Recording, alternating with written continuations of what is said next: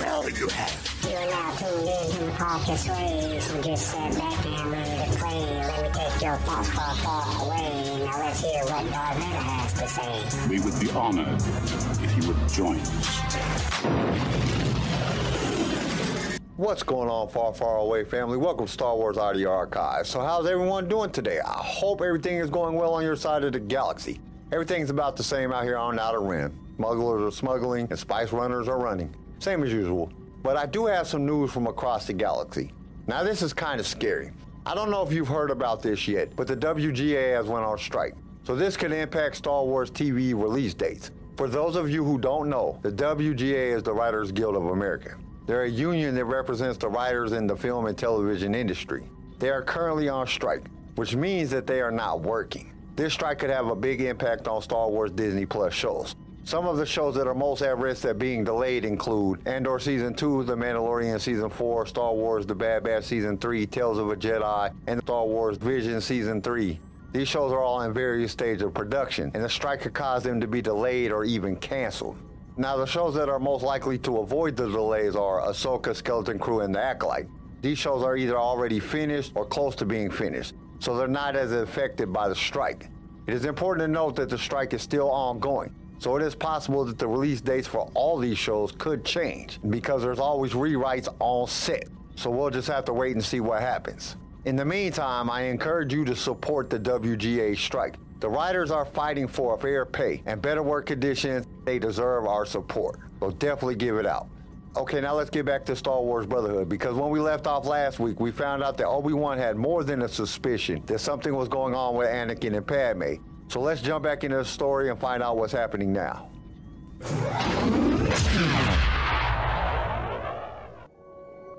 Anakin Skywalker. Halfway to the shuttle, the alarm sirens rang out across the city. Then came the battle droids. I guess they saw Obi-Wan, Anakin said. Mill kept pace as they continued, alley upon alley, block after block. The path, which seemed so free of any resistance not too long ago, now filled with random sprinkles of battle droids, which meant the use of a lightsaber as needed, deflecting blaster bolts and slicing through the opposition. And though it was all necessary, such action seemed to wear at Mill's emotional defenses. He moved with a swift precision, at times more in tune with the currents of the Force than he was even in the arena at Geonosis. Despite the hindrance of his mechanical arm, his lightsaber swung from side to side, tilting from angle to angle, covering from forward to backward, all to protect Mill as they dashed ahead, the volume of battle droids increasing the farther they went. R2-D2 trailed behind, but between the rockets in his legs and some well-timed electrical zaps, the astromech's history of effective movement in combat came through once again. At least until a stray blaster bolt finally caught up with his luck, frying one of his boosters so he could only roll to keep up. I think we're clear, Anakin said, leading Mill up and over a building before braking hard to the side and pointing at a sewer grate. R2-D2 beeped an affirmative, rolling around the building to catch up on the other side, continuing scans for seeker remotes or battle droids. The grate proved heavy, but the combination of adrenaline and force-assisted strength quickly pushed it aside to let Mill drop down. R2-D2 followed, floating down with wobbly single rocket power, and finally Anakin disappeared as well. With the Force, Anakin pulled at the grate, dragging it back into its place to cover their tracks. They moved quickly, taking advantage of the cover. R2-D2 projected a map that connected the underground passages into segments that brought them close to their ship. There it is, Anakin said as they turned the corner, a half-circle of light awaiting them at the end of the tunnel. R2-D2 beeped some directions about what lay ahead. A small drainage waterfall that poured out over a ledge all the way down to the planet's surface. More important, their ship was parked directly above them. After a few calculated force-assisted jumps, the only remaining hurdle would be Obi-Wan's return. Yet something strange awaited them at the end of the tunnel, and it took Anakin several seconds to realize that the low rumble he heard came from a ship hovering at the exit rather than anything to do with the tunnel itself. A strange ship for sure, one with a bulbous front cockpit and a thin line for some sort of tall tail fin. Wait. He broke into a crouch, now reaching into the Force to heighten his senses. Stay behind me, he said, one arm out to act as a barrier for Mill and the other holding his now lit lightsaber. Something's not right. I think I've seen that ship before. As he said that, a mechanized buzz echoed from the hovering craft, and Anakin squinted until he saw that the noise came from the cannon atop the tail fin. And as he adjusted his angle, it became clear that it wasn't just a tail fin, but a half-circle fan blade, the cockpit sitting in the middle. The cannon shifted slightly, and Anakin draped his body over Mill when he realized what was happening. The sound of a single cannon burst quickly became a rumble of breaking duracrete and the clang of falling metal, the bright exit disappearing in an instant. Now trapped in complete darkness, Anakin held his lightsaber in front of him, both a defensive stance and an effort to provide some light, though at this point, his Jedi senses would be of greater use. I'm okay, Mill whispered. It's you, isn't it? That voice, it boomed out, ringing through the tunnel. Anakin knew exactly who was speaking. The mystery voice from Obi-Wan's comlink. The question was halfway between cold threat and amused mockery, and his eyes searched the darkness for its origin. So you're Kenobi's partner. His instincts called at him to fly forward at the mystery figure, lightsaber swinging. Had he been alone, that might have been an acceptable strategy. But the encounter with Count Dooku on Geonosis lingered in his mind. And while he gripped his lightsaber hilt with both hands, a moment of doubt slipped in. Would his mechanical hand move with the exact blend of precision and power the moment required without any visibility to aid him? Go to the corner and hide, Anakin whispered. Stay out of sight. R2, protect her. His voice rose to a full shout, loud enough to cover the sound of Mill sneaking off. We're just passing through. We'll be off planet in minutes. I suggest you step aside as we move that rubble. If, his eyes scanned for any movement in the black, you want to live. Is that a threat? The woman said with a laugh. It had to be Dooku's agent. Kenobi I could deal with. He's so polite. But you are more. As she spoke, Anakin approached, the hum of his lightsaber tracking with his forward movement. Curious. His boots stepped with a measured gait, a conscious effort to slow down and stay grounded. I've dealt with Dooku's minions before. Oh, I am aware of that. It's never ended well for them. What makes you think you'll have a better chance than the last one? The woman's only response was a laugh that rang through the dark. Then nothing. Then footsteps. Pounding against the stone of the tunnel, whirring by him so fast that he couldn't get a sense of where or how. He swung his lightsaber out, a clear arc in front of him, though it failed to connect. The footsteps continued, rushing in front and behind, all around in a loop up the circular tunnel, and Anakin shut his eyes, letting the Force guide him, telling him where to angle, where to step, where to turn. Both hands gripped his hilt, the flesh of his natural hand working with the mechanics of his gloved limb.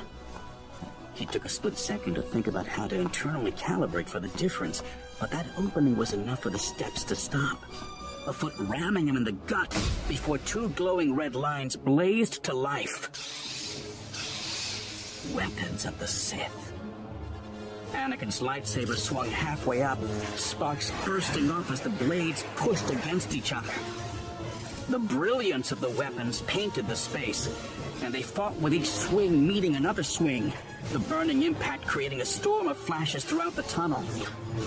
His hands held the hilt overhead, advancing with the bright blade ready, looking for an open area to strike.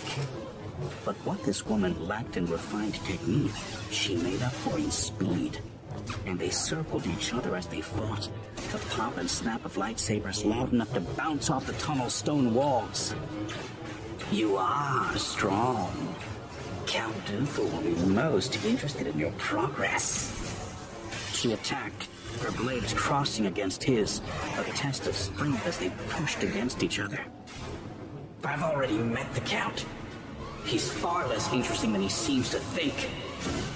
His mechanical wrist flexed, and he tapped into its innate strength, allowing him to shove the woman back before he followed up with a quick swipe. But he'd misjudged how much power came with the extra robotics. The woman stumbling back too far for his 1-2 combo to be effective. The woman backed off and deactivated her lightsabers again, disappearing into the tunnel. He improvised, charging forward again, this time back to basics. Direct high and mid slashes, moves that would overpower if they connected properly. To his left, he heard the distinct stomp of a boot pressing off the curved wall, and red lightsabers burst out over him. Anakin turned, now on his back heel, but swung hard enough to knock the crimson beams down. His balance off, he barely had time to comprehend the sound of the woman's skirt whirling around as she switched tactics, kicking him in the gut before swooping the toes of her boot into the side of his mouth. The impact caused a grunt, though he brought his blade back up for a quick block.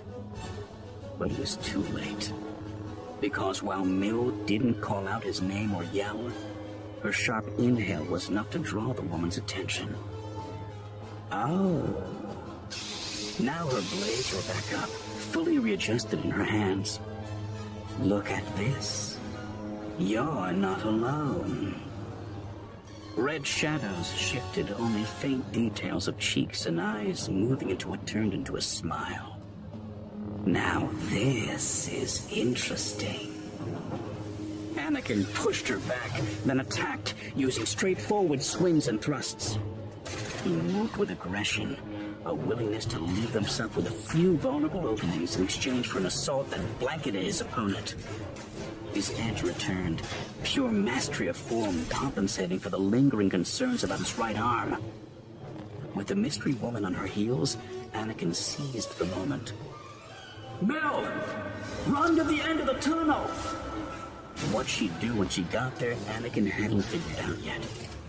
But getting her on the opposite end at least put him in a position to shield her. The two red lightsabers whirled, and Anakin heard Mill sprinting off toward the collapsed tunnel exit. Anakin dashed backward, then used the Force to grasp at the mystery assailant. She stumbled, slowing her down enough that he could close the gap between him and Mill, and he reached into the Force to throw an invisible fist at the fallen rubble. A chunk of it popped out, creating a poking beam of light. He did it again, further debris jostling out, and again, to the point that the small hole now gave way to an opening where he could actually see the woman's fan-shaped craft. The assassin now walked with an even pace, one red blade in each hand. Enough light shone through that details of her features became clear, from her harsh eyes to her shaven head. Her silhouette revealed a form-fitting outfit complemented with a flowing skirt, its sash belt whipping out behind her from the breeze.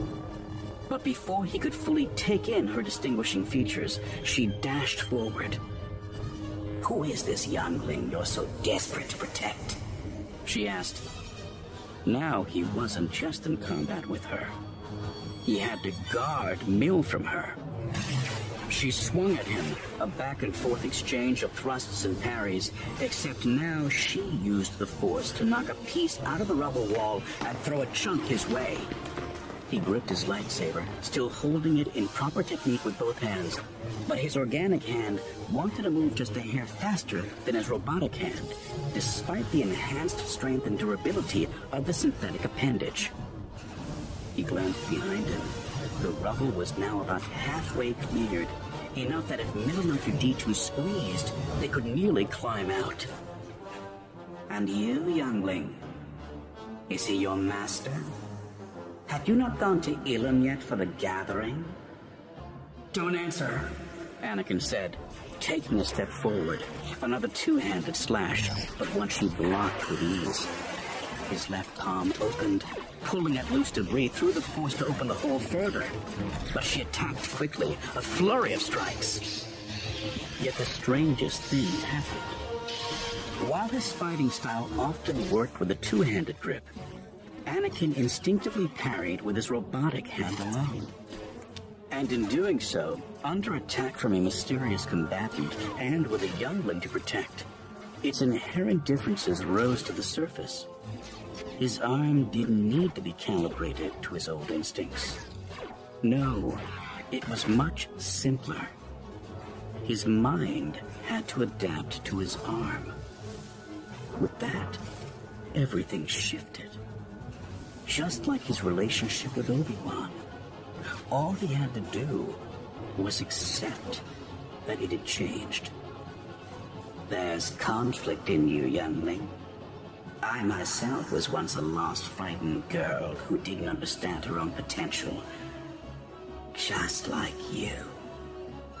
The woman squinted, tilting her head. Interesting. A Zabrak.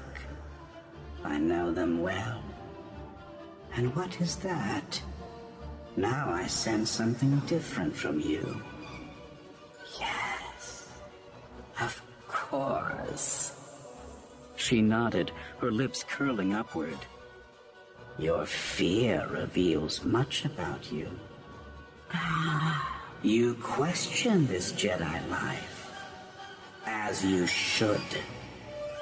Whether the words were meant as a taunt to draw him out or genuine conjecture, Anakin didn't know because they triggered an instinctive reaction, a sort of autopilot among him, his lightsaber and the Force. But rather than his arm being just out of sync with this flow, it now lined up. Not a different piece of himself, but something unique and powerful. Something that added to his abilities now that he knew how to harness it. His need to defend Mill, the drive to make things right, to take responsibility for this youngling he brought along. All of it focused into a single outburst. His lightsaber swung with frightening speed, and suddenly, all of the woman's vulnerabilities became visible to him. His perception of time slowing down to show him possibilities before they happened. He attacked, sometimes both hands joined in his lightsaber hilt, sometimes with natural flesh, and sometimes with synthetic parts, each option being used to the fullest of its capabilities. And now he was the relentless onslaught. The hurricane flashing blue, pushing against the receding wave of red. With each swing, he marched forward, angling the woman toward the tunnel exit. Every thrust calculated to keep her off balance, to turn her two blades from an advantage to a disadvantage, to prevent her from leaping over him or utilizing the environment as a weapon. Despite all this, the woman laughed. And suddenly her focus tilted to Mill's direction. But do not worry, young one. You are right to question the Jedi. Let me show you another path. I will free you from the ponderous shackles of the Jedi. His lightsaber slashed downward at her, making her unsteady, and Anakin looked as her whole body shifted. One of her blades went dark. The hilt attached back at her belt, and with a free hand, she pushed through the ether to open up a larger space in the fallen debris. Then she hurled the Force against Anakin, just enough to knock him back a step, before sprinting off. Her other red blade withdrew, also latching onto her belt, and she ran toward the opening. No, toward Mill. Mill! Anakin yelled as he started his own sprint at her. But the woman was too far ahead, and she reached out with her arm to scoop up the youngling. Anakin's instinct kicked in, and rather than try to catch up, he reached out through the Force to secure Mill with his mechanical hand. But it was too late.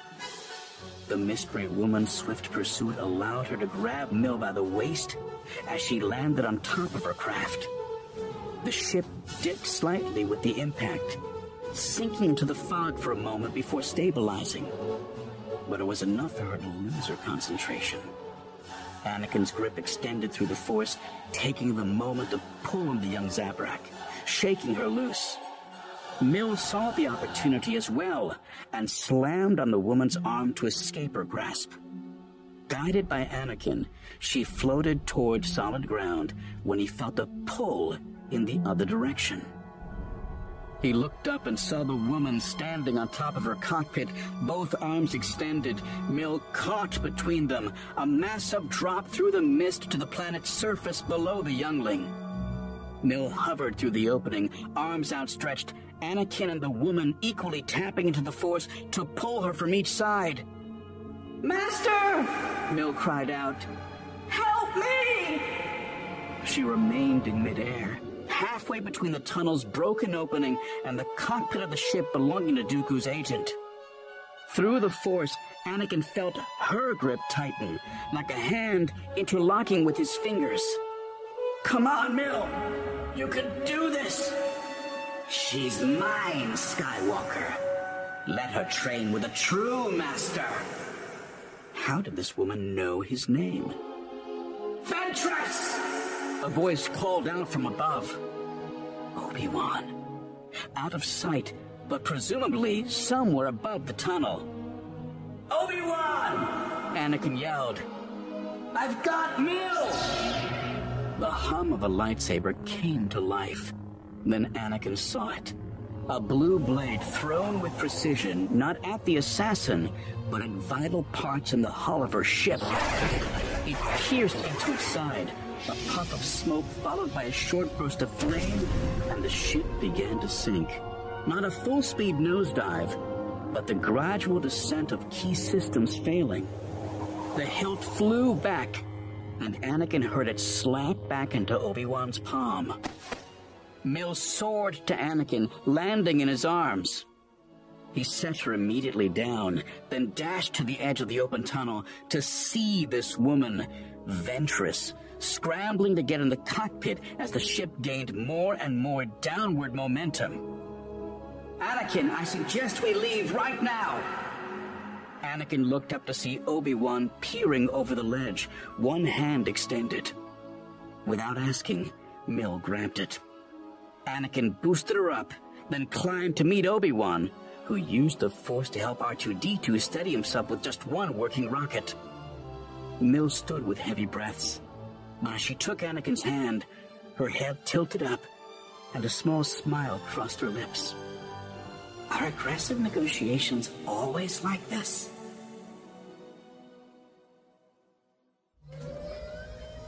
Anakin closed the boarding ramp while R2-D2 scanned for any signs of Ventress or her ship. The hydraulics hissed as the hardware pulled upward to seal them back up, and the Norca rumbled with a startup as rough as its external condition. "You all right?" Anakin asked, gesturing at the burn marks on Obi-Wan's tunic. "Rue puts up a tough fight," he said, glancing backward. "She's a survivor. I have complete faith in her. I could say the same thing about Mill." He pointed at her in the back room, her legs crossed as she sat on the floor. "That woman, she is a dangerous threat. We need..." "Yes."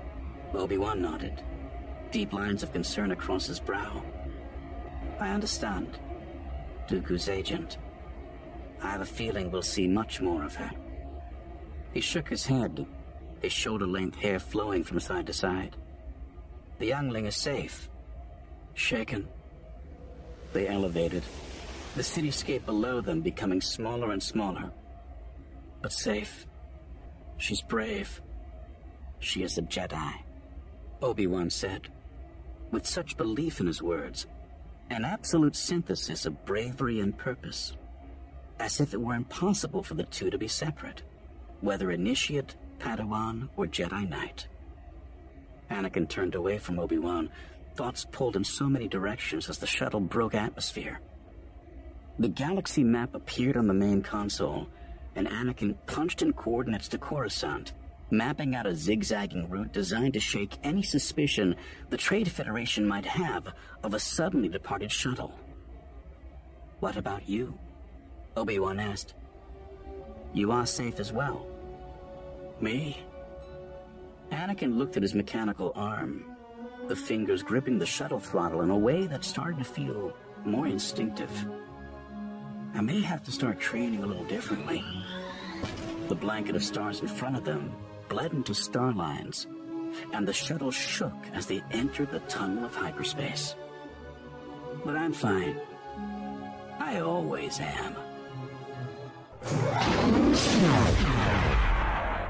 Now this was a good part. We finally got some action, and not only did we get some action, we heard the very first time the Anakin and Ventress duels, and the description that Mike gives us was excellent. The details were amazing. But this was also the first time that Ventress reveals herself as a Sith in the Clone Wars. And I think that the report from Obi-Wan to the Jedi Council about this whole ordeal is the reason that Yoda assigned Ahsoka to Anakin. The way that Anakin put himself in harm's way to save Mill had to play a part in Yoda's decision. But overall, this is one of my favorite parts so far, and I hope there's more to come in the up-and-coming parts. We will just have to wait and see. Now let's get to the quote of the week, and it comes to us from the opening scene of the Clone Wars, Season 7, Episode 5, Gone with the Trace. It said, "If there is no path before you, create your own." We are not limited by the choices that life has made for us. We can't control where we grow up, who our parents are, and the circumstances that led us to today. But we can forge our own new path in life, even if it means breaking new grounds. It reminds me of an associate of mine, Troy Baker. He faced a number of obstacles in getting his career started as a voice actor. He originally was told that he didn't have the right voice for the business, something that I heard more times than I can count. He was rejected by many voice acting schools and had to work low-paying jobs to support himself. Despite these obstacles, Troy never gave up on his dream. He continued to work hard and to improve his craft. He eventually got his big break when he was cast in the video game Final Fantasy VII. This role helped to launch his career, and he has since voiced a number of other characters, including Joel Miller in The Last of Us, Booker DeWitt in BioShock Infinity, and too many others to count. Troy is now one of the most successful voice actors in the world. He is a role model for aspiring actors. He faced challenges and obstacles, but he never gave up on his dream. If you have a dream, don't let anything stop you from achieving it. Go out there and create your own path. Okay, that's all I have for this episode. Join us next week for part 49 of Star Wars Brotherhood. We hope to see you there. Thank you for listening to Star Wars Audio Archives. Join us next time for more Star Wars adventures. If you would like to listen to other episodes of the show, you can follow us on your favorite podcast directory. If you enjoyed the show, we would greatly appreciate a 5-star review. Once again, thank you for listening, and may the Force be with you. Sway was created by Keen Eye Shed and is a production of Pick Film Media and was distributed by Swaycast Networks. This show was produced by Quentin McDaniel. Star Wars Brotherhood was read to you by Jason O'Dega. Sound design by Theodore Thompson. I am your host, Kyle, and we will see you next time in a galaxy far, far away.